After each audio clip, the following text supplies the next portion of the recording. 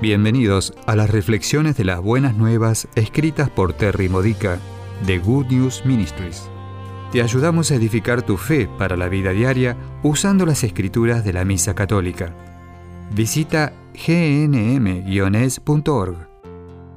15º domingo del tiempo ordinario.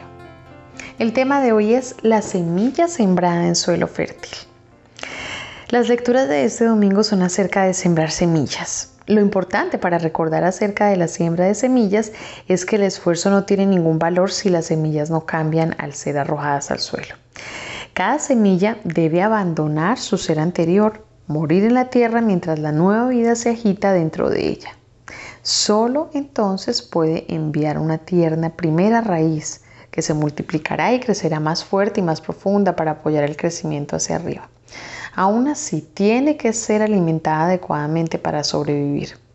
Si esto sucede, el resultado final es una planta que no se parece en nada a la semilla, que a medida que crece desarrolla la misión cada vez más importante de beneficiar a toda la naturaleza, más allá de sí misma.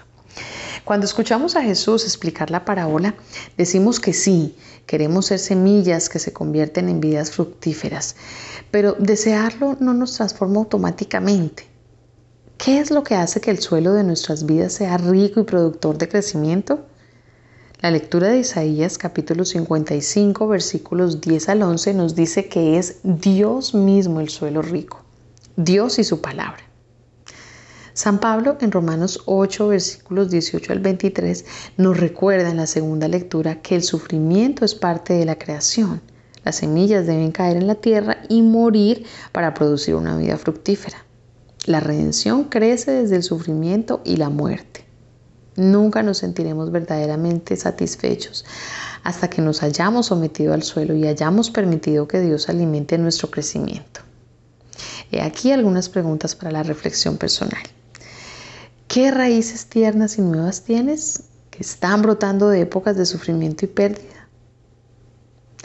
¿Qué bendiciones surgen de ellas? ¿Qué ministerio?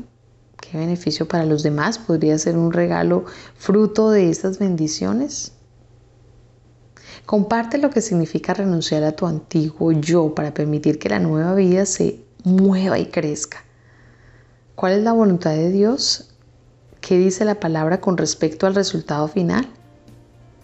Da ejemplos de tu vida o de la vida de otros.